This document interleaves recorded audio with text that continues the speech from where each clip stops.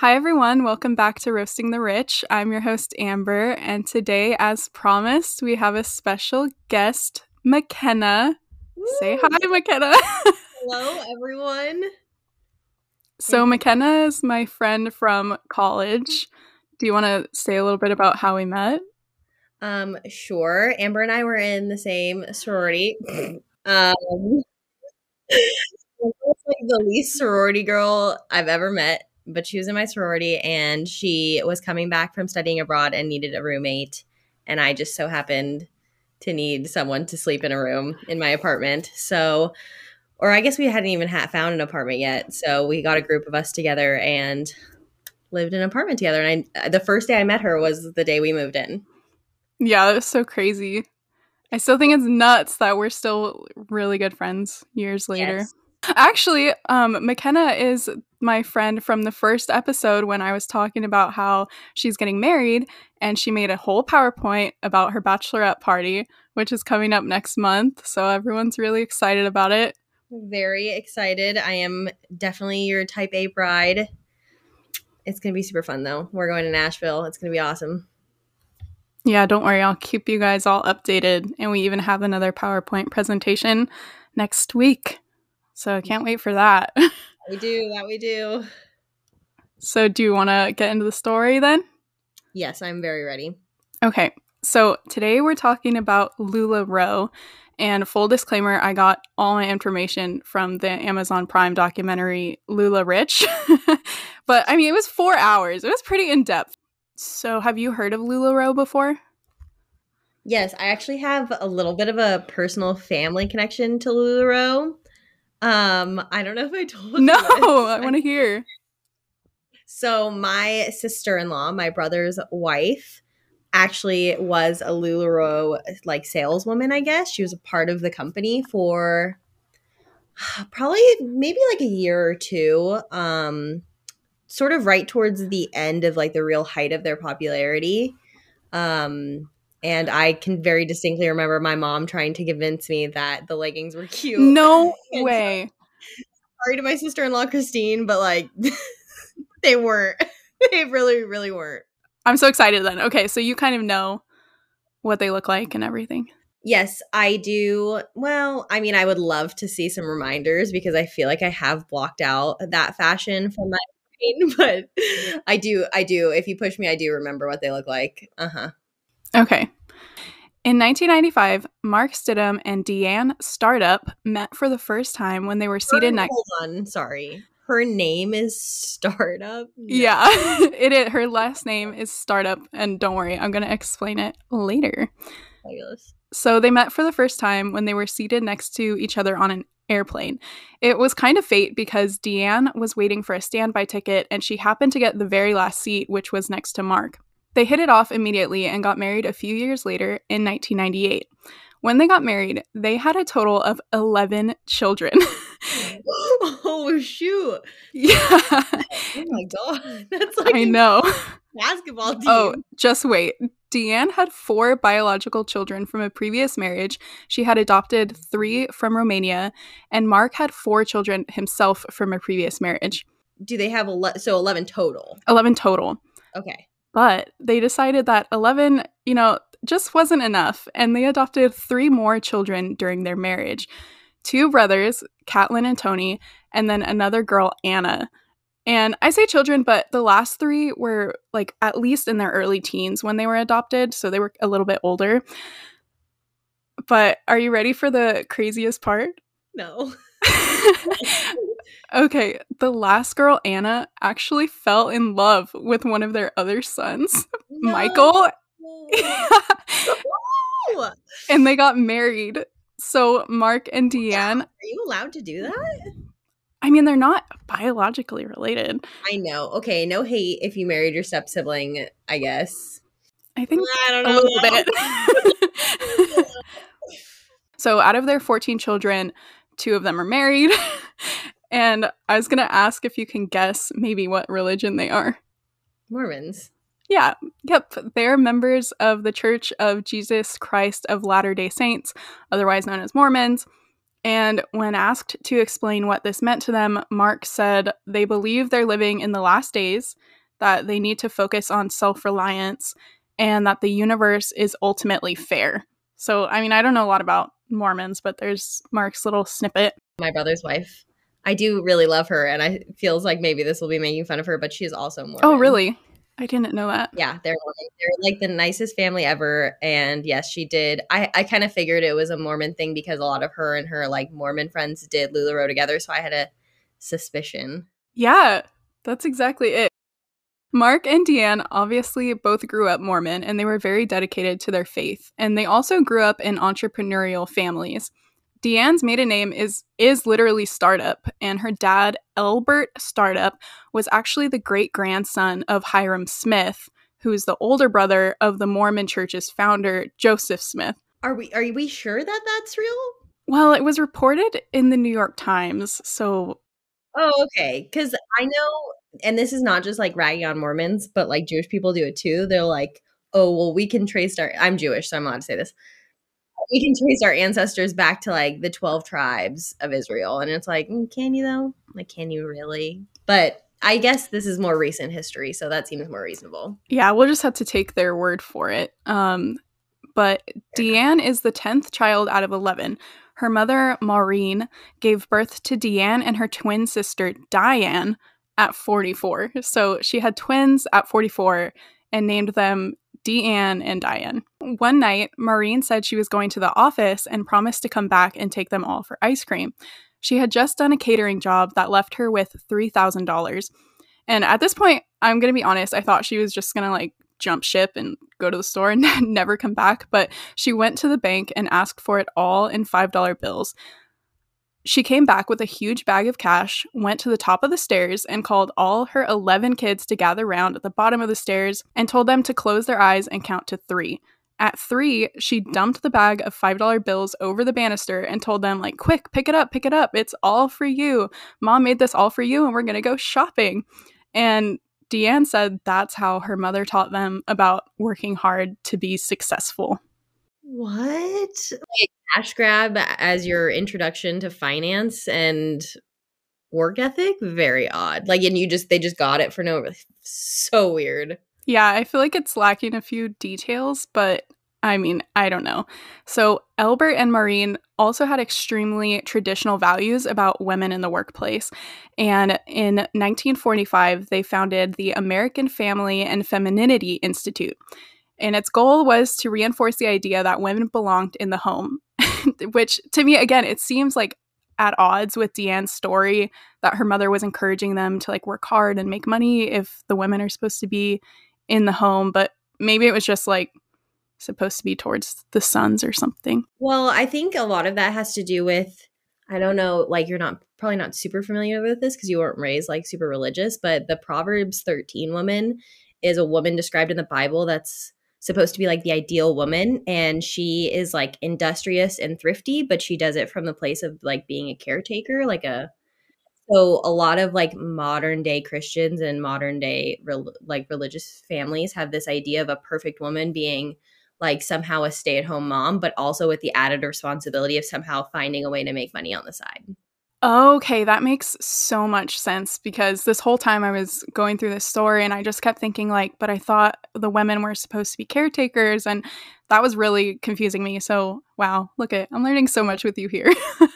Okay, so Mark, on the other hand, had a pretty average middle-class childhood. He was one of 4 kids, and he said he, quote, seriously never considered having a job. But what he meant by that is just that he didn't want to have a job working for anyone else. Once, when his father was going through a rough patch and having trouble finding a job, their neighbors suggested that, you can always get a job at the local mine. They're always hiring. And Mark's father replied, there's only one thing worse than being flat broke, and that's knowing you're going to make $481 a week for the rest of your life. I think maybe there's worse things than that, but that really stuck with Mark, and that's the reason that he was drawn to being an entrepreneur, because no one can tell you you're making too much money, which I personally don't think is a good enough reason to be an entrepreneur. Yeah, I feel like there's other ways to make money than to be an entrepreneur, but I mean, as good a reason as any, I suppose. That's true. It's not like I work for the passion of it. So Deanne got married young to her first husband and got pregnant quickly. Not Mark. This is like before Mark. She wanted her kids to look nice and dress well, but the dresses were expensive at the department stores, and with her growing family, she wasn't able to afford clothing that she wanted for her kids. I think this is what you were just saying about, like, it's important for them to be thrifty, because she said she was like hardcore budgeting, buying McDonald's and splitting all the burgers into fourths for everyone because they couldn't afford to have their own. She went to a swap meet one day and saw this guy selling the same dresses from the stores, but for a fraction of the price. She was like, wow, this is a great deal. And she bought like 4 dresses, but she noticed that no one else was really buying them. She told him that her friends would be really interested in these and asked him if she could throw a party for him to sell his dresses at. She got all her friends together and they bought a ton of his dresses. And afterwards, he was like, okay, if you can keep these parties going, I'll let you keep the profit. So she did. She had 4 parties a day. Each were about an hour and a half. And she claimed she made around $40,000 a year and did this for 27 years. Oh my God, that's a long time. Yeah. I think the guy got out of it though. If she kept all the, she must not have kept all the profit. No, I think probably like the profit after his usual cut, I see. That makes sense. Yeah. That's such a long time. I know. I'm sorry to everyone. I don't know how old she is, but probably what, in her 50s at this time? I mean, realistically, if she started doing this when she like first started having kids in her early 20s. Yeah. She's got to be 50s. Okay. So in this time, she would divorce and then meet Mark and everything, but obviously this was very lucrative for her and her family. So one day, one of Deanne's daughters asked Deanne to sew her a maxi skirt, and it was so easy, Deanne decided to sew a few different sizes and add them into one of her dress parties. She says within 5 months, she sold 20,000 skirts. To me, they remind me of the very like early 2000s maxi skirts, like the thick stripes that go diagonally, and you wear them with like gladiator sandals. Do you remember those statement necklaces and you're like dressed up? You could fix anything with a statement necklace. Do you still stand by that? No, I did back then. Maybe not 20,000 maxi skirts though. That's a lot. She was responsible for the whole trend. Yeah. Oh my gosh. I wonder if someone could analyze that. That'd be great. Like, what percentage of maxi skirts on the market can we attribute to this woman? Obviously a lot. After realizing how much they were making from just the skirts, Deanne and Mark switched to selling only her skirts, so they weren't working with the guy with the kids' dresses anymore. Mark would go into LA and buy fabric when Deanne needed it. And wait, did she sew every one of the 20,000 that we're talking about? Or, I mean, I'm sure more than that, but like, did she wasn't hand, like obviously not hand, but like just herself? I think at the beginning she was sewing them herself, but I cannot imagine anyone sewing 20,000 skirts in 5 months. So I would assume okay. The thing with Deanne and Mark is that they make their business history sound very like flowy and like, oh, we just tried this and it worked, so we kept doing it. But I would assume that there was a lot more struggle. Yeah, struggle, or like business deals, like structure. Like, I don't think that Deanne just decided one day to make 20,000 skirts. Do you know what I mean? Like, I'm assuming that they more organically usually than just like, I'm gonna make 20,000 skirts. Yeah. So Mark would go into LA and buy fabric, and some was like $1 a yard and some was $3 a yard. But what was important was that they didn't have a steady fabric supplier, which meant each time they made the skirts, they were different.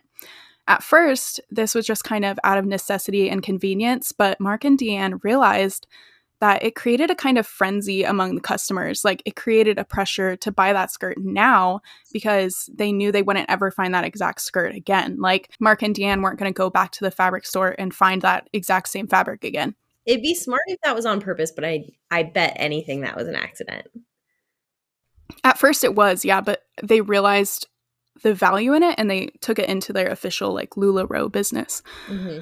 And as Deanne's skirt business grew, Mark started getting more involved in the production and the business side of things when things started scaling up. In 2002, Brittany Hunter became the first LuLaRoe retailer. So that's what we're going to call them. The individual women, we're going to call retailers. Yeah, the individual women who sell for LuLaRoe are called retailers. I also see them called consultants, but we're just going to stick with retailer to try to make it a little simpler. So Brittany met Diane in Utah and went to buy skirts for her friends. At this point, Deanne just had huge tubs of skirts in the back of her minivan and would drive around doing her parties at different friends' houses.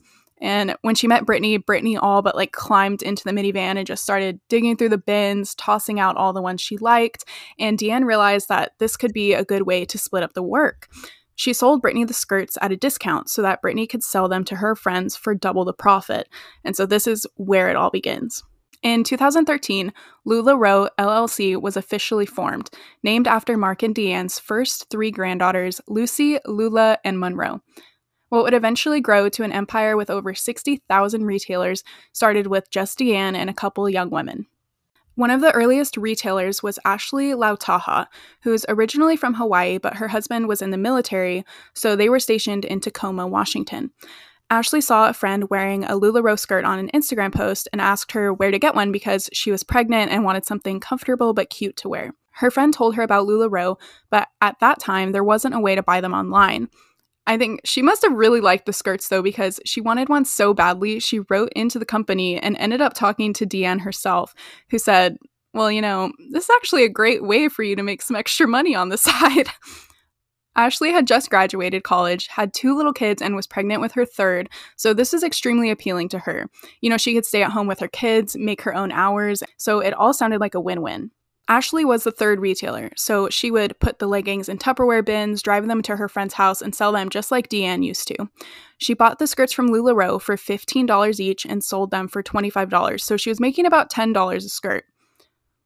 Ashley and the other retailers did pop-up stores and the whole shebang, and while on the surface they were selling skirts, what they were really trying to sell was the image of success. You see, they were trying to get other women to become retailers as well to help grow the business. And with all the other benefits it presented, it appealed to a lot of stay-at-home moms and even moms working out of the house. Why work at a job away from your kids all day when you can work at home and make the same amount? And Deanne always makes it sound like she had no hand in recruiting these retailers, like women just called her up asking to sell skirts, which maybe was true for some people like Ashley, but as the company grew, retailers were really pushed to recruit as many people as they could. Friends, family, anyone they knew. We're calling this is an MLM, right? Yeah, I'm just about to talk to that about that. Do you think that people go into making an MLM? Do you think this woman's plan was to create a multi-level marketing scheme? Or do you think that this was organic, it just happened that way, and then as soon as she recognized what it was, she pushed for it? Or do you think she knew going in, this is an MLM and it's going to be awesome? That's really hard because if you watch interviews with Deanne, I don't want to be mean, but she very stereotypically seems like a dumb blonde. So you find it hard to believe that she could conceive of that? Or maybe she's just playing you and that's what she wants you to think. No, exactly. That's why it's so hard, because part of me is like, okay, she couldn't have just stumbled upon this billion-dollar business and not had any idea what she was doing, but also she's pretty convincing. I don't know. Yeah. She's almost manic. If you watch the interviews, they'll ask her a question about, oh, did you know that your team was making this amount of money? And she'll just go into this whole motivational speech of well, they worked hard and they're selling their leggings, and oh, they just know all these people and they just work so hard and I'm so proud of them. And it's kind of scary. Yeah, it's really creepy. Interesting. Okay. So in 2014, LuLaRoe added leggings into their growing product line. They were known to be super comfortable, thick, buttery soft, stretchy. They were supposed to fit all body types perfectly, and they had really fun patterns, like you said. I'll make sure to post some pictures and examples on the Instagram, and I also made a Facebook and a Twitter. So they added leggings, and LuLaRoe was also in full multi-level marketing mode at this point. So we talked a little bit about this just now, but a multi-level marketing company, or MLM, starts with a small number of people at the top, which would be Deanne, Mark, and then the first few retailers like Ashley and Brittany. And Ashley, by the way, is spelled Leigh.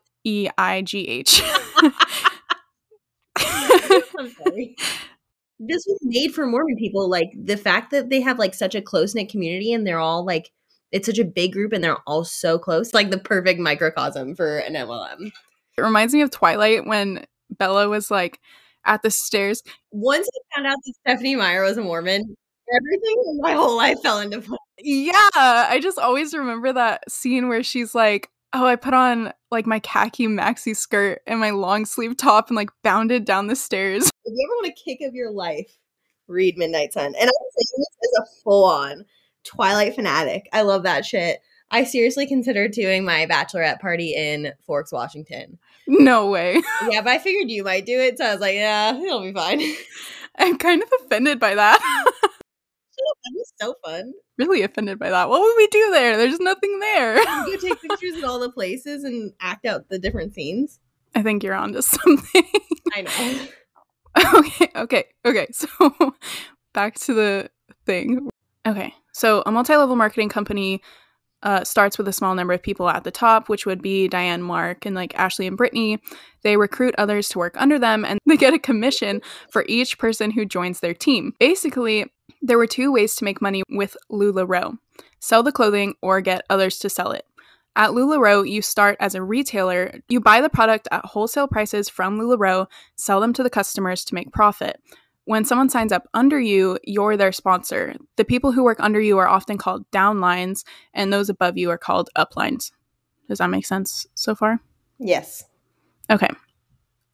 So here's the kick. The uplines at LuLaRoe didn't get commission from how much their downlines sold to customers every month. They got commission from the amount of inventory they bought from LuLaRoe. Yeah. So if I was a retailer working under Ashley and I bought 500 skirts from LuLaRoe, but only sold 50 to actual customers, Ashley would still get a bonus for the 500 skirts that I bought. Yeah, so you're like all the people are essentially holding the bag for their own inventory, which is crazy if you think about it. Like you're investing so much financially and like it's just crazy, especially because like they wouldn't send all the best prints and sometimes you'd get ugly ones and as a retailer, you had to buy a certain amount per month to stay active. So a lot of women ended up with hundreds of skirts and leggings that they weren't even selling, but they had to keep buying from LuLaRoe to be able to keep trying to sell them. And meanwhile, as an upline, the more you recruit, the larger the commission you get. So you're just trying to get more people to sign up under you. And it doesn't really matter if they're selling successfully or not. An MLM is really similar to a pyramid scheme. It has the exact same structure. So at LuLaRoe, once you got 10 people working under you, you were promoted to the title of trainer. And trainers got 5% commission for every piece ordered from LuLaRoe that month.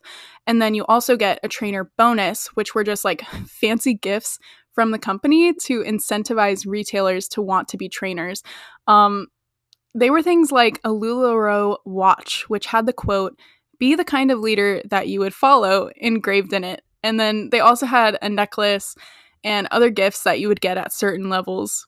These gifts might seem underwhelming to us, but they really became status symbols within the company, and it fueled the culture of always working harder and trying to move up in the ranks. Like, people would literally, they would be like, I want that watch, I want that necklace, like, I'm gonna work hard to get the next one. It's insane. It's funny that we're all just like little mice in traps with our little like primitive brains, and like I make fun of people like, haha, they did stupid shit for a necklace, but like I do stupid shit all the time for stupid rewards. If I go on a run today, I get to have my little ice cream sandwich. Yeah, no, exactly. That's why I like doing these stories, because as much as I can make fun of the people who started it and everything, I always hold back for the people who joined it, because I'll be the first one to say, like, I am so gullible. Did you tell me once, like, I think that I could be the person that joined a cult? Yeah. Okay. So one of the last times that I went to visit McKenna, we really just had a bonding moment over cult documentaries. Do you remember that? The Heaven's Gate one? I love cult documentaries more than I can possibly put into words. I love them so much. But I strongly feel that I would be too good for that shit. And Amber was like, "Oh no." I would fall for it. And I was like, "No, I wouldn't. I for sure wouldn't." Which probably means that you wouldn't and I would, you know? Maybe, I don't know. She's leaving out that shortly after she said that, she was like, I'd probably be the one to start the cult. And I was like, yes, that's absolutely right. And I would join it. You see, there you go. Okay. So the next rank above trainer is coach, and you have to have 3 trainers under you to become a coach. And the highest level at LuLaRoe is a mentor. And to become a mentor, you have to have 3 coaches with at least 3 trainers under you. And if you're getting confused or having trouble keeping up, it's literally a pyramid scheme. So just picture a pyramid. And due to the exponential nature of the structure, teams would be huge. Like some had around 5,000 people in total. Oh my wow. Yeah, it was. It was giving me really strong sorority vibes because they'd have pictures with them, like the little door Oh, a stack door stack of the pictures. whole team? Yeah, well, they weren't in a door, but that's just what it reminded me of. Yeah. I mean, it's the same vibe. So mentors and trainers were making 6 figures a year, and that's what all the recruits were working towards. Usually what makes MLM companies so appealing to people isn't really the sales part, but what gets people is the unlimited opportunity that's presented. People would sign up to sell at LuLaRoe because they thought if they sold enough, they could make 6 figures too, but that's just not possible with this type of structure. Like, there are only so many people that you can recruit, and like you said before, there's only so many people who could possibly want to buy leggings and maxi skirts. Retailers would even let their sales slip because they were focused on recruiting more people, because the mainstream of income doesn't come from selling the product to customers. It comes from the salespeople and retailers that you recruit. For example, one woman spent $78,000 on wholesale product from LuLaRoe during a year and a half, and she only made $5,000 in profit from selling the clothes. And so we're assuming she's working full time. Imagine working full time for a year and making $5,000. But her bonuses from recruiting added up to $65,000. So she was still only making $70,000 a year, which is a lot. But like, she was probably working so hard. Like, I feel like it'd be more profitable to just work a real job. Yeah, I think that's how they get you though, right? Because they say like, oh, you can work part-time and make a full-time salary, but if you actually like tallied it up, I feel like no. There's no way. And we'll get into it a little bit more later, but that's pretty much exactly right. Obviously, LuLaRoe had a pretty specific target demographic. Joining LuLaRoe was appealing to a lot of women because you can stay at home with your children while making money, and LuLaRoe really leaned into marketing towards stay-at-home moms. Mark said, quote, "If you want to create an incredible wealth, identify an underutilized resource. There is an underutilized resource of stay-at-home moms, and they have chosen to be a mother. And if you make that choice, you pay a price career-wise in our economy right now." The thing that stood out to me was that, first, I don't think that stay-at-home moms are underutilized. Yeah, it's almost like he's saying like nobody's found a way to exploit these women yet, because they're already doing a full-time job. They're not underutilized. They're utilized for precisely what they're doing, raising their children and running their households. But what it's almost sounds like what he's saying is they're underexploited. Like, Yeah, exactly. Okay, that's exactly it. You put words to exactly what I was thinking.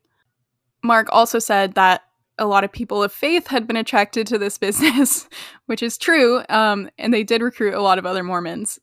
And so this is the part where I was like surprised, because I was like, I don't understand why you're saying a woman has to be in the house, but then you're also saying that she should be working. the way though, I feel like the way it really gets people though is they're not saying you have to. Nobody like I mean, not nobody. There are certain very religious people who are super conservative that say women have to stay at home. But I feel like in modern religious culture, it's more like it's put on this pedestal of like, you're a stay-at-home wife, you're doing exactly what the Bible wants and tells you to do. Like, it's more of like an encouragement to the point where like you feel like that's what you should want and that's what you should do. Like, so it's not like an outright you have to do this. It's more of an encouragement or maybe like a peer pressure to do so. But you also have this community of people where it's also encouraged that you um, obviously have a stay-at-home mom, but also you have a lot of kids. So if you're supporting a lot of kids on a single income, then you have this additional pressure to make more money. And the Bible tells women in Proverbs 19 or Proverbs 13 that like women should be industrious and be making a side hustle essentially. And they've twisted it to be like, well, not only should you want and feel satisfied being at home, you should also feel the need and the pressure to be earning an income as well as managing your household, as well as raising your kids, in a lot of cases, as well as homeschooling. Like they have so much expectation on them, which is crazy.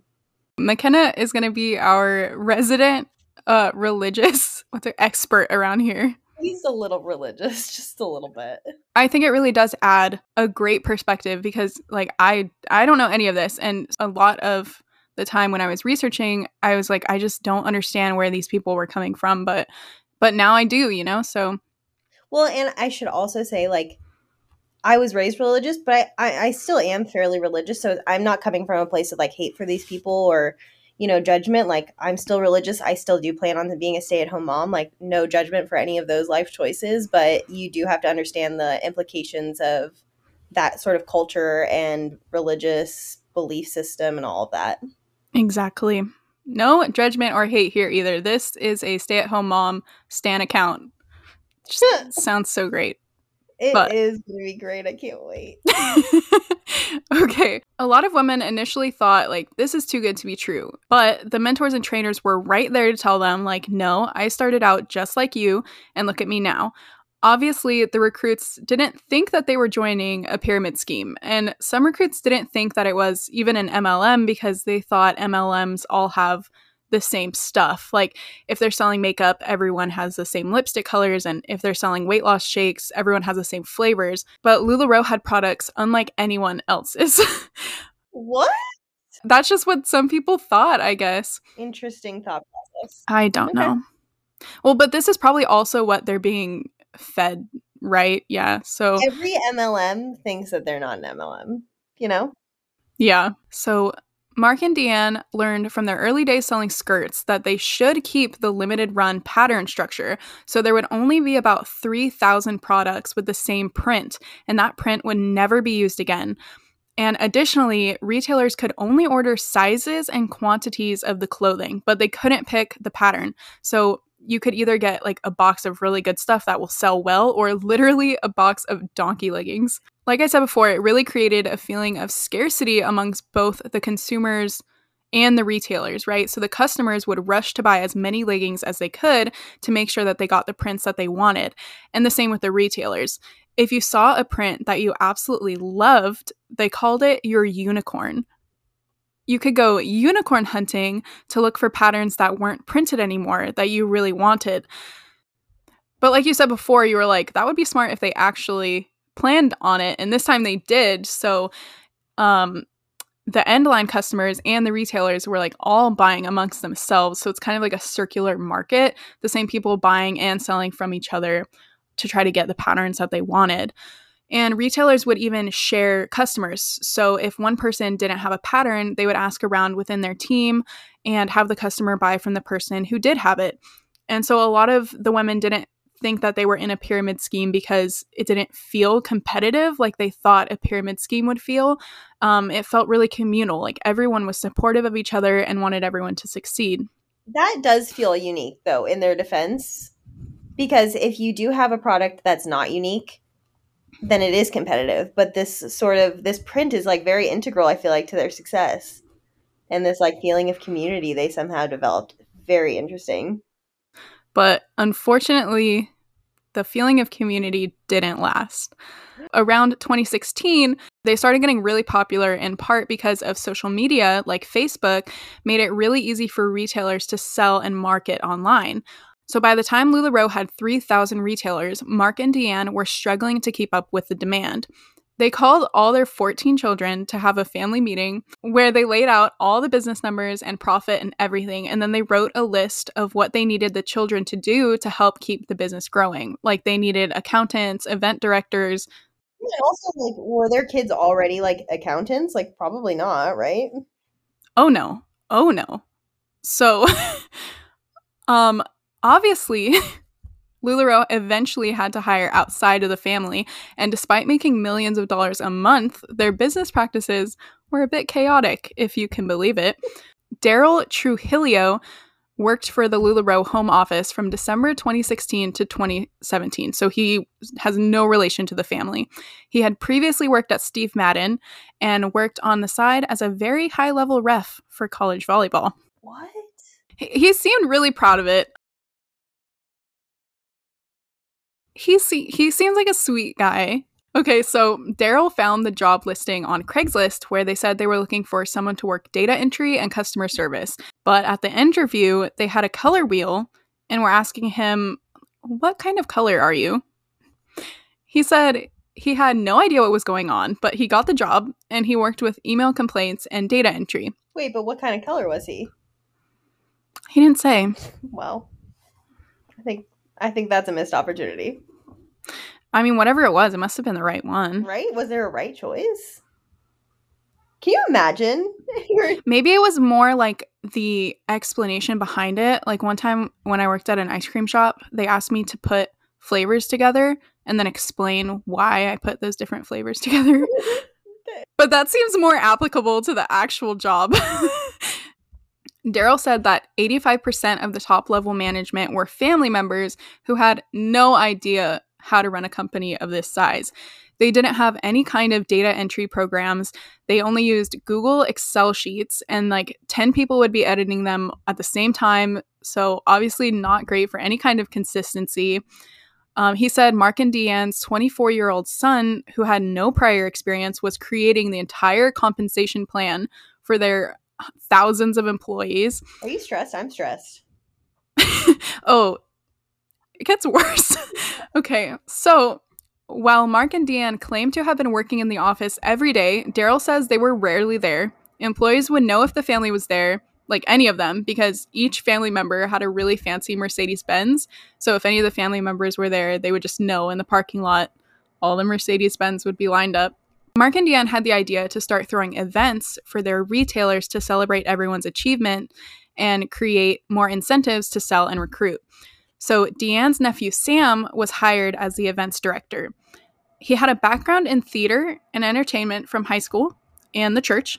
So obviously that makes him qualified to have a multi-million-dollar budget. Oh my gosh. The important thing was he was born in the 80s, so he was the same age as their target demographic. So he could relate to them. He said he could relate to them as an older millennial. Sam would play old school hits like Scrubs and NSYNC and said these women would just go crazy. And there are videos online of these events.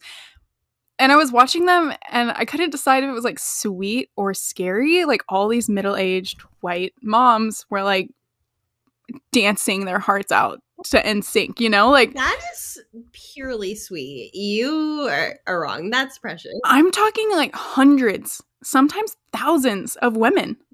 Because think about how often do you, as I would say probably not middle age, probably like mid-30s mom, right? How often do you get a chance to dance your heart out, you know? That's true, okay? All right, you changed my mind. Okay, so in 2015, Sam needed to put on an event to give Deanne some kind of award. So he thought, who would all these suburban moms love? And he got Mario Lopez to give Deanne an award at the event. And he actually said Mario was way under their budget. So I don't know what Mario is doing nowadays, but tell your people to step it up, Mario.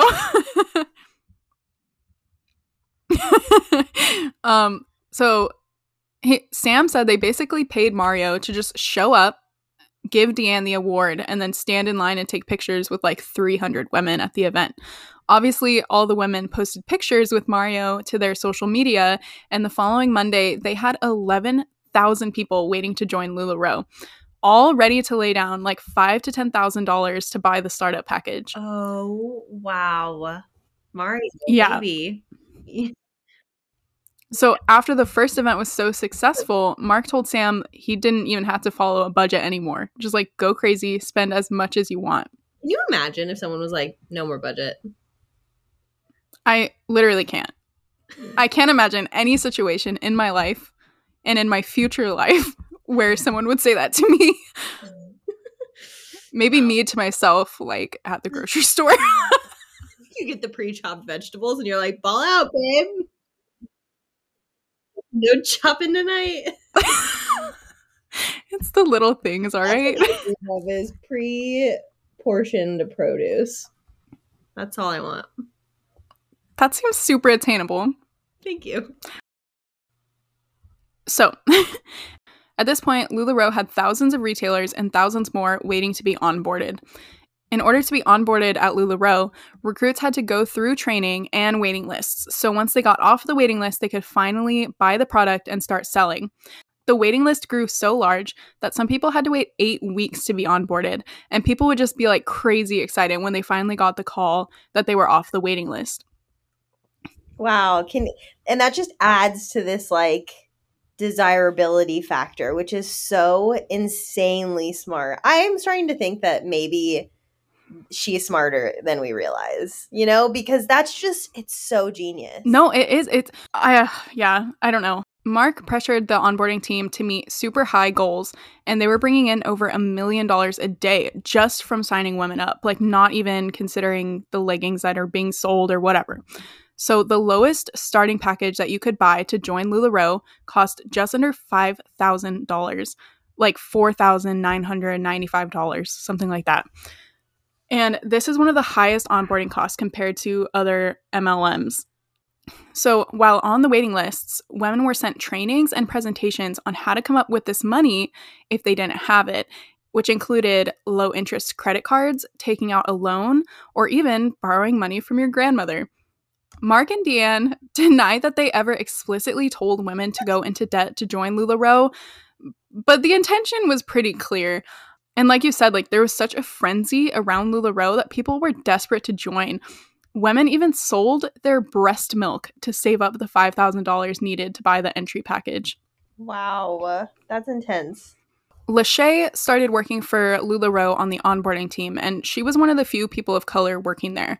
As you can imagine, this business was extremely white. The first time she met Deanne, she was walking down the hallway in the offices, and she got a new outfit. She was wearing Chanel. She felt really good about it for her first week at work, And Deanne walked by her, stopped, turned to look down at the outfit, and said, "That's not LuLaRoe." And Lachey said, "No, it's Chanel," which I just thought was kind of like a power move. But Deanne marched her to the warehouse and made her change into LuLaRoe clothes, like on the property. Okay, but to be fair, like if you work at a retail store, most of the time they expect you to wear at least one item of clothing. Like she should have known a little bit, right? I don't know. I mean, but it's not a retail store. This was just like the office that they did all the accounting and everything. Yeah, that's a little intense, but still. This wasn't just like a one-time thing. Like if employees went a day or two without wearing LuLaRoe clothing, they would be pulled aside and told like, you're going to have to start wearing this clothing or you're going to be fired. Wow. Or we're going to have to rethink that promotion. So that's intense. It was like a little bit more intense, I think, than intense. It should have been. Yeah. And making an adult change in the middle. Like I would understand being like, hey, like in the future, could you maybe come back and like at least one item? But like taking someone and making them wear clothes that don't even belong to them is really intense. So pretty soon after that whole thing happened with Deanne and making her change clothes, Lachey realized that some people she had onboarded were making $10,000 to $20,000 a day. And she thought, I think I joined the wrong position. And so she became a consultant and really utilized Facebook Lives to sell the product, like a lot of other successful retailers. Okay, so the Facebook Live just really helped LuLaRoe gain a ton of popularity. So what Lachey would do was she would get the box of LuLaRoe clothing, she would take a picture of it, post it on her Facebook, and say, okay, going live at 6 p.m., be there and ready to buy things. And she'd have like 1,000 people waiting for her when she started her Facebook Live. She would go through the box, like just hold up each pair, show the pattern, say the size, and people would buy it like then and there. By the end of 2016, LuLaRoe had more than 60,000 consultants and was generating $1.3 billion in wholesale retail orders. Wow. That is insane. That is so crazy. Yeah, and it just over like a year and a half too. Crazy. Sam said, though, this is his quote, okay? It was like flying a plane while you're still building the plane, and you don't even know how all the pieces of the plane work, and you've never flown a plane. You're not even a pilot. So obviously, things were a bit hectic. Overwhelming. Yeah. I can imagine. Well, like we said, like every 85% of the top level management had no idea what they were doing. So I can imagine. Can you imagine just the stress, anxiety, energy in that building? No, I don't want to. I bet it would be a physical feeling. Like just sweating all day. Ew. Yeah. Nervous sweat. Like- Hashtag native deodorant. Okay. So, but that year, the top 0.01% of LuLaRoe retailers made $150,000 a month in just bonuses. But 70% made absolutely nothing. So nothing. Most of the women were losing money or barely breaking even, but it didn't stop them. Like thousands and thousands more were being recruited every month, even though nobody was making money except for like the top levels, because that's how a pyramid scheme works, you know? I know. I'm just surprised that it's 70% were making nothing. I mean, I guess you wouldn't. They probably tried to hide it because how are you going to make more money if people don't believe you're making money in the first place? You know? Yeah. Wow. Some of the earliest retailers to join were making $200,000 a month just from bonus checks. Retailers would get calls from Mark and Deanne telling them to focus on growing their team. Like, just forget about the leggings, just go get more people. Lachey said one girl's bonus check was $70,000, and she remembers because they all went to Louis Vuitton and got matching bags. And this was part of the recruiting strategy as well. So mentors would recruit by showing how much money you could make working for LuLaRoe. There were guidelines for how often they had to post on social media, and everything positive you posted, you had to tag as hashtag because of LuLaRoe. So like women would post a picture of their breakfast that they made for their kids and be like, I'm so thankful I could stay at home with my kids, hashtag because of LuLaRoe. Yeah, they must have been at least kind of implying that they were doing well, or else no one else would have joined. Courtney Harwood was another retailer that joined in 2015, and she was pretty much your typical LuLaRoe recruit. She had been working in corporate America and didn't see her children much, and she felt like she was missing out on them growing up. Despite her and her husband both working full-time, they were broke and in debt. She said they were always robbing Peter to pay Paul, but now even Peter was broke. Courtney contacted LuLaRoe to see, like, what is this all about? And they told her, oh yeah, you could definitely get involved for the low startup cost of $5,000. And keep in mind, she's already in debt. So on her lunch break, she went to the credit union without talking to her husband at all and asked for a loan to start a business. And I mean, she got it. But when she told her husband, he was like, that's not right. Like, you shouldn't have to pay to join a company. But Courtney did exactly what LuLaRoe claimed that you can do. Within a year, she was at the top level in the company, making hundreds of thousands of dollars. She was LuLaRoe's perfect poster child, and they had her speak at events to inspire and recruit other women. But Courtney said even though she was making thousands from her bonus checks, she was encouraged to spend them to look good for other people they were trying to recruit. She was pressured to pick up a $10,000 dinner tab one night, and she just had to act like, oh, this is no big deal. It's fine. I'm making so much money. It doesn't even matter. And even with all the money she was making, she was maxing out credit cards and living paycheck to paycheck. This is also when things started to get a little crazy within the top ranks of LuLaRoe. So Deanne was obsessed with creating the perfect image of her brand. Mentors were encouraged to have their hair and makeup done at all times, and of course wear LuLaRoe all the time too, which I think is reasonable. But I mean, even if she wasn't requiring it, I'm trying to sell some shit, I'm going to wear it for sure, you know? Yeah, exactly. So that I can understand. So all that is fine, but the women started noticing that Deanne lost a drastic amount of weight. And when they asked what her secret was, Deanne would tell them she lost 72 pounds from having a gastric sleeve surgery done in Mexico. And she started pressuring others to do anything they could to lose weight. She referred people to the clinic she went to in Mexico and convinced 18 other women to get the surgery, which to me is like really reminiscent of her swap meet times, you know? Like I can picture her going down and getting this surgery and being like, wow, this is such a great idea. What if I brought you clients? Could I get a cut? Mm-hmm. Also, I feel bad for these women. That's like a serious thing to get done, and they felt so pressured. Yeah. So were they being pressured to do it so that they would look better in the clothing? Is that kind of what was implied? Yeah. Wow, that's intense. Yeah, so that they could give off that like successful, beautiful like look. So Courtney, the one we just talked about, she was also pressured to get the surgery, and she was added to a text group called LuLaRoe Skinnies. And they would ask her like weekly, when are you going to go get the procedure done? And she was like, I'm not really sure I want to get it done, but the pressure finally wore her down, and she decided to get a balloon procedure in the United States because she thought it would be safer. I'm not really sure the details. I think they like insert a balloon and fill it up with air so that your stomach feels fuller. Wow, that's so sad. That just makes me feel so sad. Yeah, well, the day after she got the procedure, she passed out at the top of her stairs and she almost died from complications. She obviously got the balloon removed, and when she told the text group, they said, I told you so, the gastric sleeve is the way to go. So when are you going to go down to Mexico? Like, she had almost died. Still encouraged her to get it. Wow, I that's know. so And crazy. so Courtney, after that, just like flat out refused and like left the text group. But after that, Deanne just like turned a cold shoulder and like would not talk to her anymore. She said that her self-esteem plummeted, and it made her take a hard look of what she had gotten herself into. She found out that many of the women in her teams weren't even breaking even, and they were actually losing money. And despite joining LuLaRoe to spend more time with her kids, Courtney was so busy working the events and selling and training recruits that she was seeing them even less. And on top of all of that, the culture at LuLaRoe had changed. Initially, they would focus on recruiting stay-at-home moms and women, and were selling them the idea that they could become successful business owners all by themselves. They had the whole like girl boss, boss babe movement going on. It turns out that LuLaRoe's vision of women's empowerment isn't as progressive as they made it seem.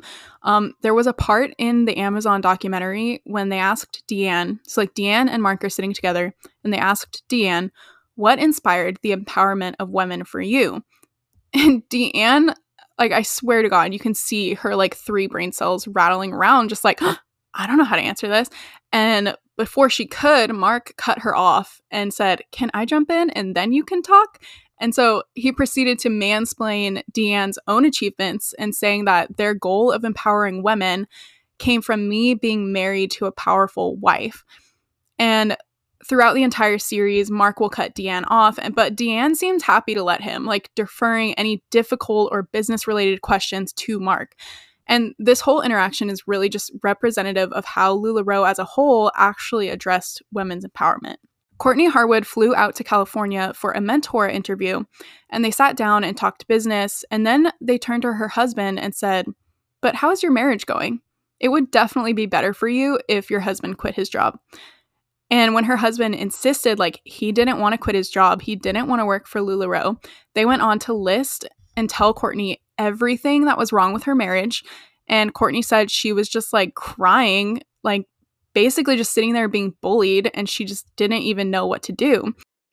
You remember Ashley? She was the 3rd retailer to ever join. IGH? Yeah. Yeah. Okay. So since she was one of the earlier ones to join, she was just making bank, right? Millions of dollars a year. But she was having trouble with her marriage. And when she opened up to Deanne about her struggles, she was encouraged to read The Proper Care and Feeding of Husbands. Have you heard of this book? No. Okay. Well, the whole book is geared towards teaching wives to be submissive to their husbands. And Ashley said, like, she just really couldn't do that. But it didn't stop Deanne from continuing to give Ashley and all the retailers similar advice. So Deanne learned a lot from her mother and said her mother was just very misunderstood. You see, the 60s and the 70s, they were a challenging time, and her mother just thought women were confused and didn't know where they belonged anymore, in the house or at work. Maureen took it upon herself, Maureen is Deanne's mother, so she took it upon herself to fix this problem and wrote The Secret Power of Femininity, the art of attracting, winning, and keeping the right man for you. Amber, are we book clubbing this book after this? Oh, I'm going to give you a sneak peek. I can barely hold it together. laughing right now. Okay. Can we read it? I feel like I should read it. With I my feel like you should. You probably learn some valuable things. valuable lessons. This is a quote from this on how to prepare yourself to win an argument with your husband. So, stand before a mirror in the privacy of your room and say to yourself, I'm just a helpless woman at the mercy of you big, strong men. Oh, God. Okay. Stamp your feet daintily, saucily, and shake your curls as much as to say, I am furious, but what can a little girl like me do with a big, strong man like you? So, this... No! No. You know how, like, some people, you can tell, like, when you're talking to them that they think that they're in, like, a movie or a TV show? Mm-hmm. Like, you can just tell that they're, like, acting almost? Mm-hmm. They're like, I'm the main character. Yeah. Yep. And they do, like, little things like that. That's how I imagine that, What if you have straight hair? What if I can't bounce my curls? Honestly, if I'm ever having a bad day, I'm just going to remember that. I'm going to stand in front of the mirror. Stomp your foot, but do it daintily. And saucily. Mm. Saucily. Is that a word? That's the quote. Oh, man. But so Deanne, this is the kind of advice that Deanne grew up with, and she did not hesitate to share that knowledge. She used her mother's book to teach official trainings at LuLaRoe, and she even added her own modern spin on things and basically said something like, all you have to do as a woman is get on your knees 5 minutes a day and please your husband, and then your husband will let you buy whatever you want. I mean, is she wrong? She's not wrong. I don't agree with her. I don't agree with her, but you have to say it's effective. It's not effective. I agree, but you have to know that all the women that were talking to her about they're divorced now. As you would be if you wasted tens of thousands of your husband's money. Yeah, but maybe if they just stomped their feet daintily, like maybe if they listen. Oh, God. Okay. Jesus. So Courtney said it soon became clear that the real goal was to empower the wife to some extent and then get the husband to take over the business once it was successful. The ultimate goal... Wow, that's so offensive. That is so offensive. You're good enough to start a company, but once it's successful, your husband should take over your little project because you really can't handle it. Like, ow. Deanne said, women can be strong, but there's a time to let him be your hero. So, okay. I mean, and if that time is after you have worked your ass off to build a successful business, so be it. Fair enough. Also, with World War III impending, I'm okay being a delicate little flower woman. I'm not trying to get drafted. Okay, I'm against the draft no matter what. So that just... I'm against a draft if it means that I have to go fight. Nobody wants me to fight in their war, trust me.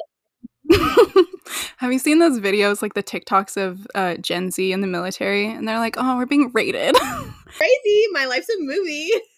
I like the ones that are like, when the draft comes and it's like a girl who's clearly like Gen Z and like tattooed and pierced, but she's in like a little like house Mew Mew and she's like holding a pretend Oh, please send those to me. Okay. So the ultimate goal was that the husbands would get into the business and not have to work at another job. So the entire family would be solely reliant on LuLaRoe for income.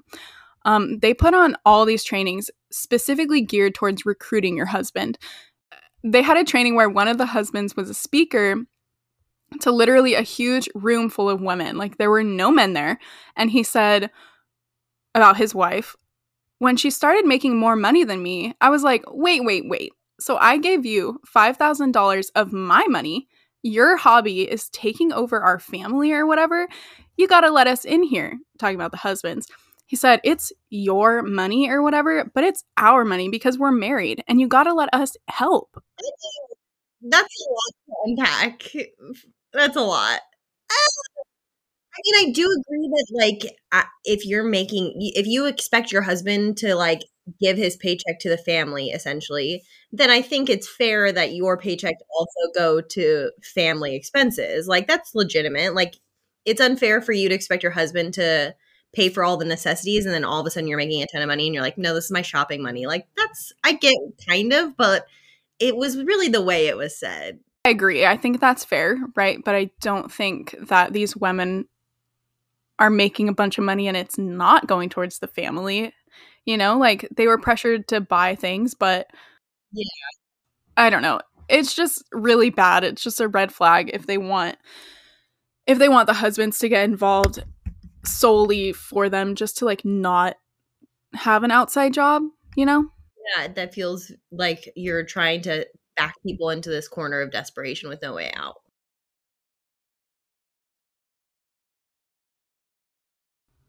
LuLaRoe soon switched gears from like, oh yeah, you can work from home and be with your kids, to telling women to just get a nanny to do the things that don't make you money while you're busy working for us. Some women became frustrated because That's not what they signed up for. well, yeah, and then they would meet with Deanne and Mark and they would be told, you know, okay, bring your husband, and Mark and Deanne would basically just ignore the women and congratulate the husbands like, oh, you're doing a great job, when they're barely doing anything. So LuLaRoe also presented 4 suggested don'ts for how to treat your husband and include him in the business. So 1, don't talk man to man. 2, don't mother him. 3, don't have better ideas. And 4, don't admire other men's qualities. But don't worry, it wasn't all negative. They also had the 3 magic A's, which they said, if you do this for him, he'll do it the same back to you. 1, appreciate. 2, accept. 3, admire. I mean, in the context, it's odd, but in general, like, okay, like that seems like pretty solid marriage advice, I suppose. But it's weird to get marriage advice from your employer. Like, bizarre. Are you talking about the 3 magic A's or the 4 don'ts? The 3 magic A's seem fine. Oh, okay. Yeah, that's fine to me. But it's just like, why are you telling me how to? It's very weird. Well, because McKenna, if you don't appreciate, admire, and accept your husband, they're not going to want to sell leggings with you.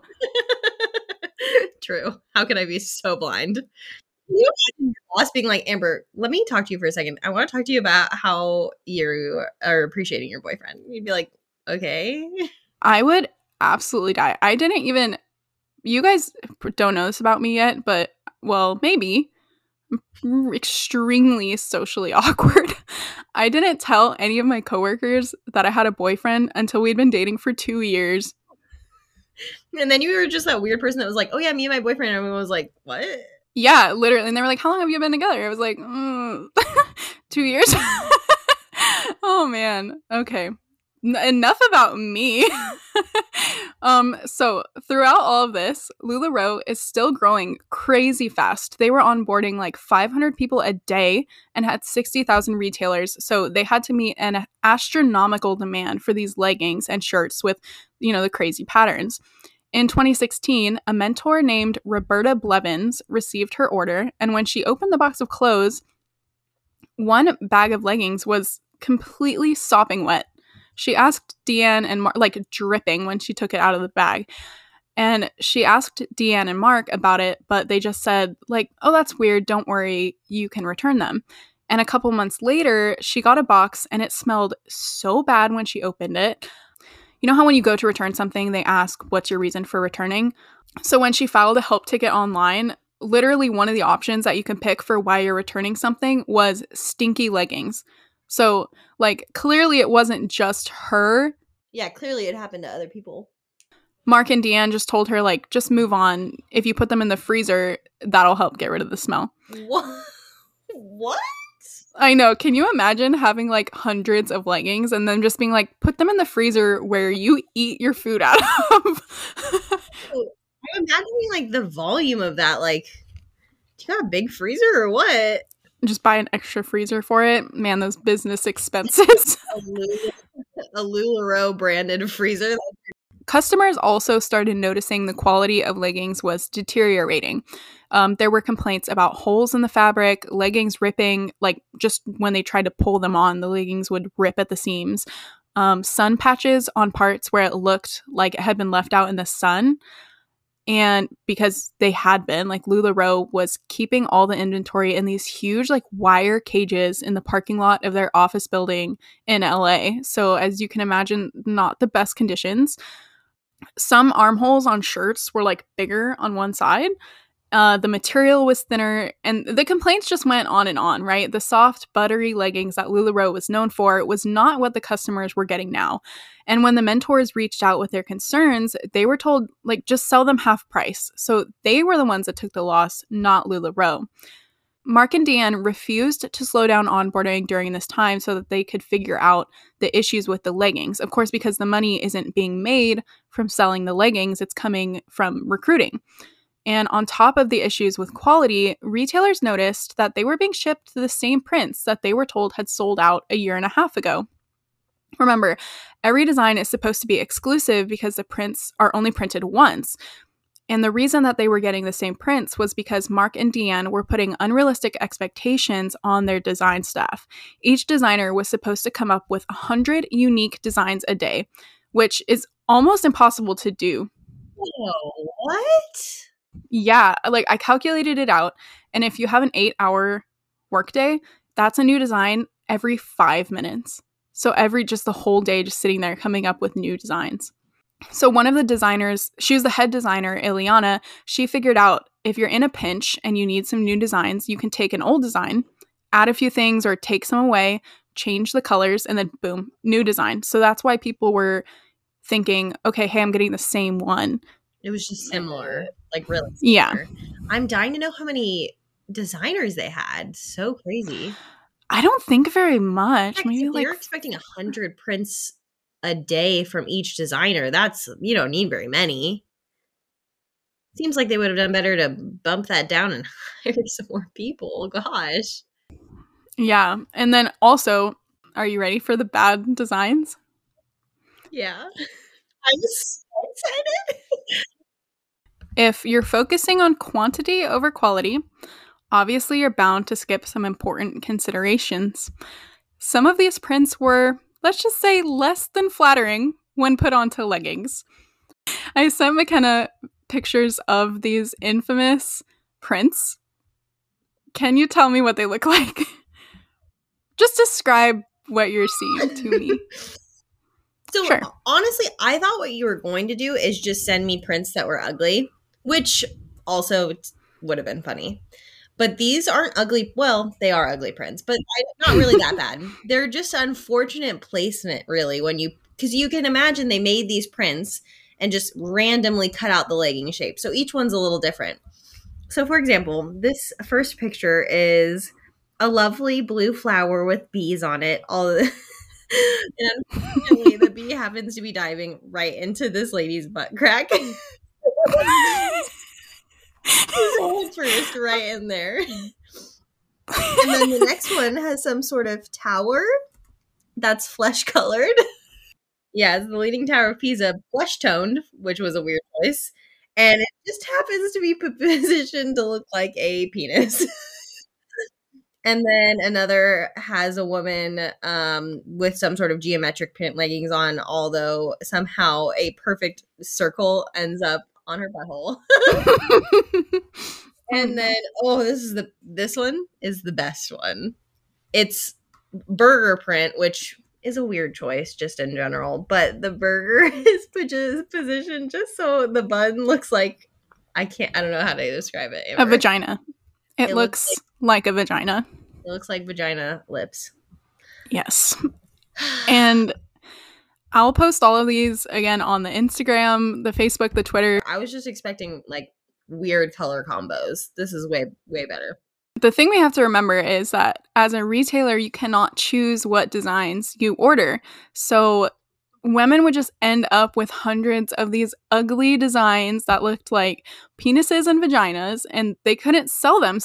And they couldn't return them. So they were stuck with all of these inventory. And on top of that, Designers were desperate to come up with prints, as we just said, and they were flat out stealing artwork from creators online, which led to a lot of copyright infringement lawsuits against LuLaRoe. So Mark and Deanne were absolutely no help to their mentors and retailers. Retailers would post on the LuLaRoe Facebook pages asking if anyone else was having problems with getting wet or ripped leggings, or ones with just hideous designs. But their posts would be removed because that's against the LuLaRoe culture. You can't just say negative things about LuLaRoe. Once the retailers bought the leggings, they owned the leggings, and LuLaRoe just didn't care one bit what happened to them. Mark insisted they had the highest quality control and still to this day denies any issues with the quality of leggings. He said they didn't have an issue with wet leggings. They had a social media problem with people running to complain online instead of trying to fix their own problems. Mark and Deanne would straight up gaslight the retailers, telling them, like, if the retailer said, "I'm getting wet leggings," they would say, "That's not actually happening." So they even put on full training events called Escaping the Victim Mindset, and like the mentors and the trainers were encouraged to delete negative Facebook comments on their own personal pages and things like that. One of the speakers said, "Other people are experiencing your same problem and they're not whining about it. What's wrong with you?" If a retailer ever complained or had issues with an order, they were told they were just playing the victim or being a loser and should just work harder. Women became frustrated when the giant events and trainings that LuLaRoe held didn't discuss what was needed to be successful retailers or how to build a successful business. It was all just the same, like, motivational speeches encouraging you to buy more from LuLaRoe and recruit more people, like repeating the same success stories over and over again. But no real help, right? Yeah, like people were asking for technical help and specific things that they needed help with just to be told another inspirational story of how one woman turned a box of leggings into $1 million.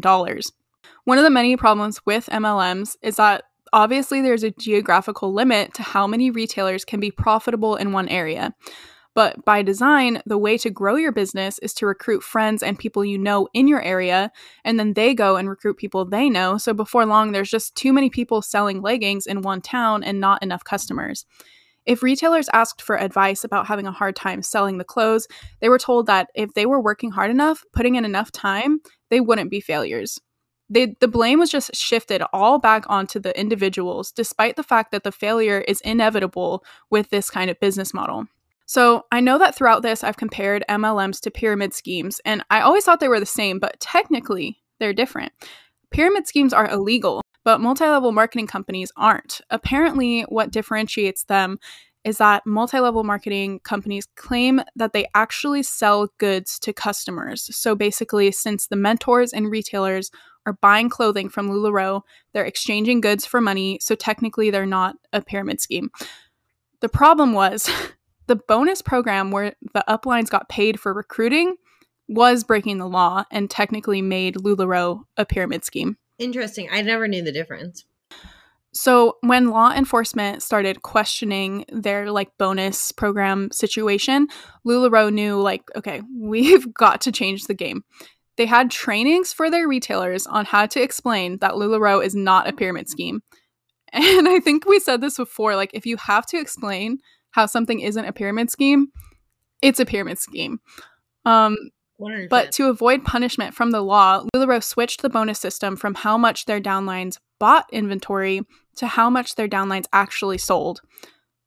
But in doing this, the mentors and trainers' bonus checks dropped in half. Mm-hmm.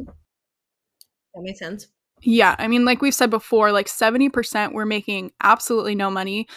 Most of them were going into debt just trying to buy more. It was just really sad. So another change that LuLaRoe had to make to not be a pyramid scheme was to implement a 100% return policy with no expiration date.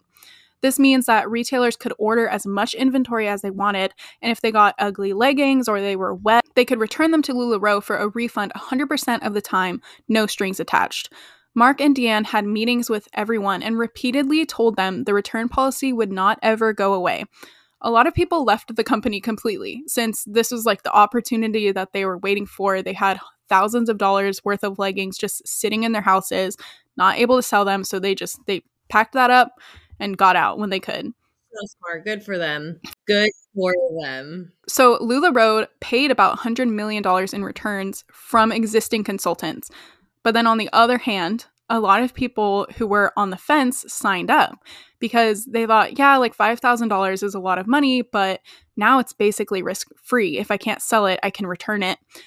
So they could try it out for a few months to see if it would work out. But unfortunately, after paying out millions of dollars on returns, on September 13th, 2017, LuLaRoe informed the mentors that the 100% buyback program was over, and they were going back to the original policy. Shocking. I know. This was only a couple months after the 100% return policy was implemented, so people barely... Can you imagine if you're part of the group that got out? You're like... I know. But the other ones who ended up buying a lot of inventory because they thought, okay, I'll buy a ton, keep the prints I like, and sell them back, didn't get the chance. They were stuck with thousands of dollars, sometimes tens of thousands of dollars worth of inventory. One mentor finally ended up quitting because she realized like her downlines were telling her things like, I might go into foreclosure because I cannot pay my mortgage. I'm 2 months behind. I can't return these leggings. And it just made her realize like, uh-oh, this is not good. Yeah. So she quit. And on top of this, the quality of leggings was still super bad because retailers couldn't say anything bad about LuLaRoe on the official Facebook page. They started a Facebook page called LuLaRoe Defective, and thousands of women joined immediately, where they figured out like the problems they were having were real. It wasn't just them making it up or not working hard enough or whatever BS Mark and Deanne were spewing at them. Wow, how validating for those women. I know. They said it was a really nice... Well, I'm not going to say it was nice. They said that they were just so relieved. Yeah. Yeah, because you've been made to feel like you were crazy. I can imagine how that's like a good feeling to be like, nope, not crazy. Yeah, and then on top of that, another good thing that came out of the LuLaRoe defective page was that it finally gave Stella Lemberg, one of the retailers, the information that she needed to file a class action suit against LuLaRoe. So now she had all of these, statements from women saying everything that had been going on. Stella's story is pretty sad. She had $20,000 worth of inventory and couldn't return it during the window. She had gotten pregnant but lost the baby at 5 months and became extremely depressed. So during the 100% return window, obviously she was understandably overwhelmed and that wasn't on her priority list and she wasn't able to complete the returns. Stella met a lawyer named Callie in her neighborhood, and after hearing Stella's story, Callie knew she had to help. The lawsuit originally charged LuLaRoe with breach of contract since LuLaRoe had said repeatedly they had 100% returns with no conditions, and then they just changed their mind. And this opened a floodgate of lawsuits against LuLaRoe, and they were sued for everything from defective language to copyright infringement for their patterns. By the summer of 2018, LuLaRoe was facing over 20 lawsuits. That year, for their huge yearly event for the retailers, they even got Kelly Clarkson to perform at their convention while owing their retailers and suppliers millions of dollars. Wow. Maybe not the best financial choice. Do you remember Daryl, the college referee? Yep. He's so sweet. Okay, we need to protect Daryl at all costs. So he boycotted Kelly Clarkson after that and said he can't listen to her anymore, even though she's one of his all-time favorite singers. Just because of the bad association? I know. And it's so funny because he seems like, what's it called? Like he has conviction about it. He's like, I am not going to listen to her anymore. And I just want to tell him like, yeah, like you can listen to her. It's not her fault. Oh man, poor Daryl. Okay. Poor Daryl. In January of 2019, Washington State filed a civil lawsuit against LuLaRoe, which is like a next step up for getting sued. And they alleged that LuLaRoe was a pyramid scheme. They said that the business could not be successful selling the product alone and that LuLaRoe can only make money by recruiting people. Washington State said that the top 2 mentors made over $2 million each in bonuses between 2016 and 2019. Deanne was deposed with the title president of company, and Mark was deposed as CEO, which meant they had to go and answer questions under oath for the investigation.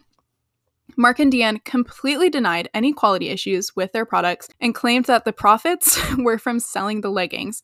Washington State, however, had analyzed LuLaRoe's compensation history and even showed Mark and Deanne the overall profit from selling the product was actually negative. All the other profit had come from recruiting. It seems like that's a like. How did you think that you were going to get away? Like they weren't going to check the numbers? Yeah, it's so insane because you can watch the video and they'll say, well, how do you explain this? It's literally negative. And Mark would just deny it and say, no, they made that from selling leggings and working hard. Must have been a mistake. So it's so nuts. But Deanne stuck with her usual routine of like playing the dumb blonde. So they asked her what the address for the company office was, and she couldn't. She was like, I don't remember. I still am of the opinion, even more so now, that she's just playing dumb so that her husband takes a fall. Like, oh, I'm just a sweet little woman with my sassy curls and my delicate stomping. I could never fraud people. Honestly, if that's the truth, it would make me like her more. Oh, 100%. Maybe? No, 100%. But still, it is annoying because she, even if she's dumb and doesn't know what's going on, like she hurt thousands of women, so it's just really conflicting. Yeah, you're right. Right, so she couldn't even answer what the address for the company was. Every question about money or business, she just said, oh, well, Mark took care of that. And meanwhile, Mark was, like I said before, just flat out denying everything. They would show him hard evidence, and yeah, okay, I already said that. So in February of 2021, last year, LuLaRoe settled the case with Washington State for $4.75 million. To me, it's just like absolutely nothing. Like they were making billions of dollars a year and they just had to pay a $4 million fine to Washington State and say, oopsie, sorry, I won't be a pyramid scheme anymore. They didn't hurt the state. They hurt real people. Right. And although they settled their case, LuLaRoe's position is that they still deny any wrongdoing, but they made a business decision to stop the litigation to try to prevent them from losing more money with lawyers and stuff on the case. So although this doesn't really seem like a big win for all of the retailers that were hurt by LuLaRoe's toxic practices, some good things did come out of the lawsuit. And a lot of the experts on the documentary series were saying, like, it's going to be almost impossible to stop multi-level marketings in their entirety. Like, if you stop LuLaRoe, you have to stop every single one. Like, you can't just say, yeah, LuLaRoe is an illegal company, because that would mean every single other multi-level marketing is illegal. And that's just like a huge step. That's going to take a lot to get rid of. As part of the settlement, they did have to change certain practices in order to qualify as a legal multi-level marketing company. So going forward, they had to have a buyback policy so that retailers can return the product if needed. They also had to follow the 70% rule. Retailers can only buy more inventory if they've sold 70% of what they've previously bought. So you can't just like push more inventory on people so that they have thousands of dollars worth of leggings in their house. Yeah, that makes sense. Although, what if you just get stuck with bad ones? They're still not doing the returns, right? No, yeah, they do. They have to have the buyback policy. So like the 100% return. Good. On top of that, sales have to be going to at least 10 different customers. So you can't just sell to the other retailers and say, look, I sold leggings, you know? And even though this isn't the outcome that many hope for, Washington State will keep investigating LuLaRoe in the coming years just to make sure that they don't revert to a pyramid scheme. So we might not be seeing the last of it. After the lawsuit, LuLaRoe dropped to about 18,000 retailers. So, wow. Since 2016, over 100 retailers have filed for bankruptcy. Stella, the one who unfortunately lost her baby, her case was resolved in private arbitration. So she can't really say much about her deal or whatever, but I'm assuming that she was able to recoup the $20,000 worth of inventory that she had and hopefully got some more for, emotional damage. Emotional damage. LuLaRoe isn't done yet, though, right? Like, they're still a business today. By mid-2021, LuLaRoe had slashed the startup costs by 90% to attract new retailers. I I watched a YouTube video from Simply Epic Boutique where a couple who claims to be one of the top team builders in the company says the initial bundle is only $499. So literally down from $5,000. Wow. And for this $499, you get 65 pieces, which is, quote, way less than wholesale cost. And the $500 also includes one-on-one training from them, recorded trainings, and then they also claim to be like available at any time if you need help. I mean, they seem nice, sure, but the video only had 153 views and it was released over a month ago, so I don't think that the whole LuLaRoe frenzy is still going on. Yeah. Yeah, I think COVID took a hit on them too, like everything. Oh shit, I didn't even think about A that. lot of it was like, I'm imagining like door to door neighborhood sort of get together parties, and nobody's doing that, or they weren't, you know? You're so right. I did not think about that at all. This couple also claims that the profit and profit margins are amazing, but the official LuLaRoe statements say otherwise. As part of the settlement with Washington State, LuLaRoe has to display yearly average earnings for their retailers. According to the 2021 statement, which is on their website, you can just go look at it. It's kind of cool. 15% of LuLaRoe sellers actually lost up to $5,000 last year. 50% made less than $5,000 in combined sales and bonuses. So total 50% were making less than $5,000. And only 6% made over $50,000. And that's the highest the chart goes up to. So I don't know like what the top 0.01% are making, but I would assume that they're still doing all right. And if they're not at this point, I kind of feel like that's their own fault, right? Like if you're making $1 million a year and are still living paycheck to paycheck, maybe you need some money management courses. Wealthy. Sorry, it's roasting the rich, not just like gently giving them advice. Yeah, so that's it. That's all I have. I loved every second of that. Thank you. It was awesome. Well, thank you guys for listening. And if you want to see more and see the poorly placed fabric on the leggings, you can look at Instagram at Roasting the Rich Pod, Twitter also at Roasting the Rich, and Facebook at Roasting the Rich Pod.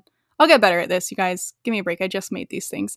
Yeah, so you can go check those out. I hope you enjoyed having McKenna on. I enjoyed being here for sure.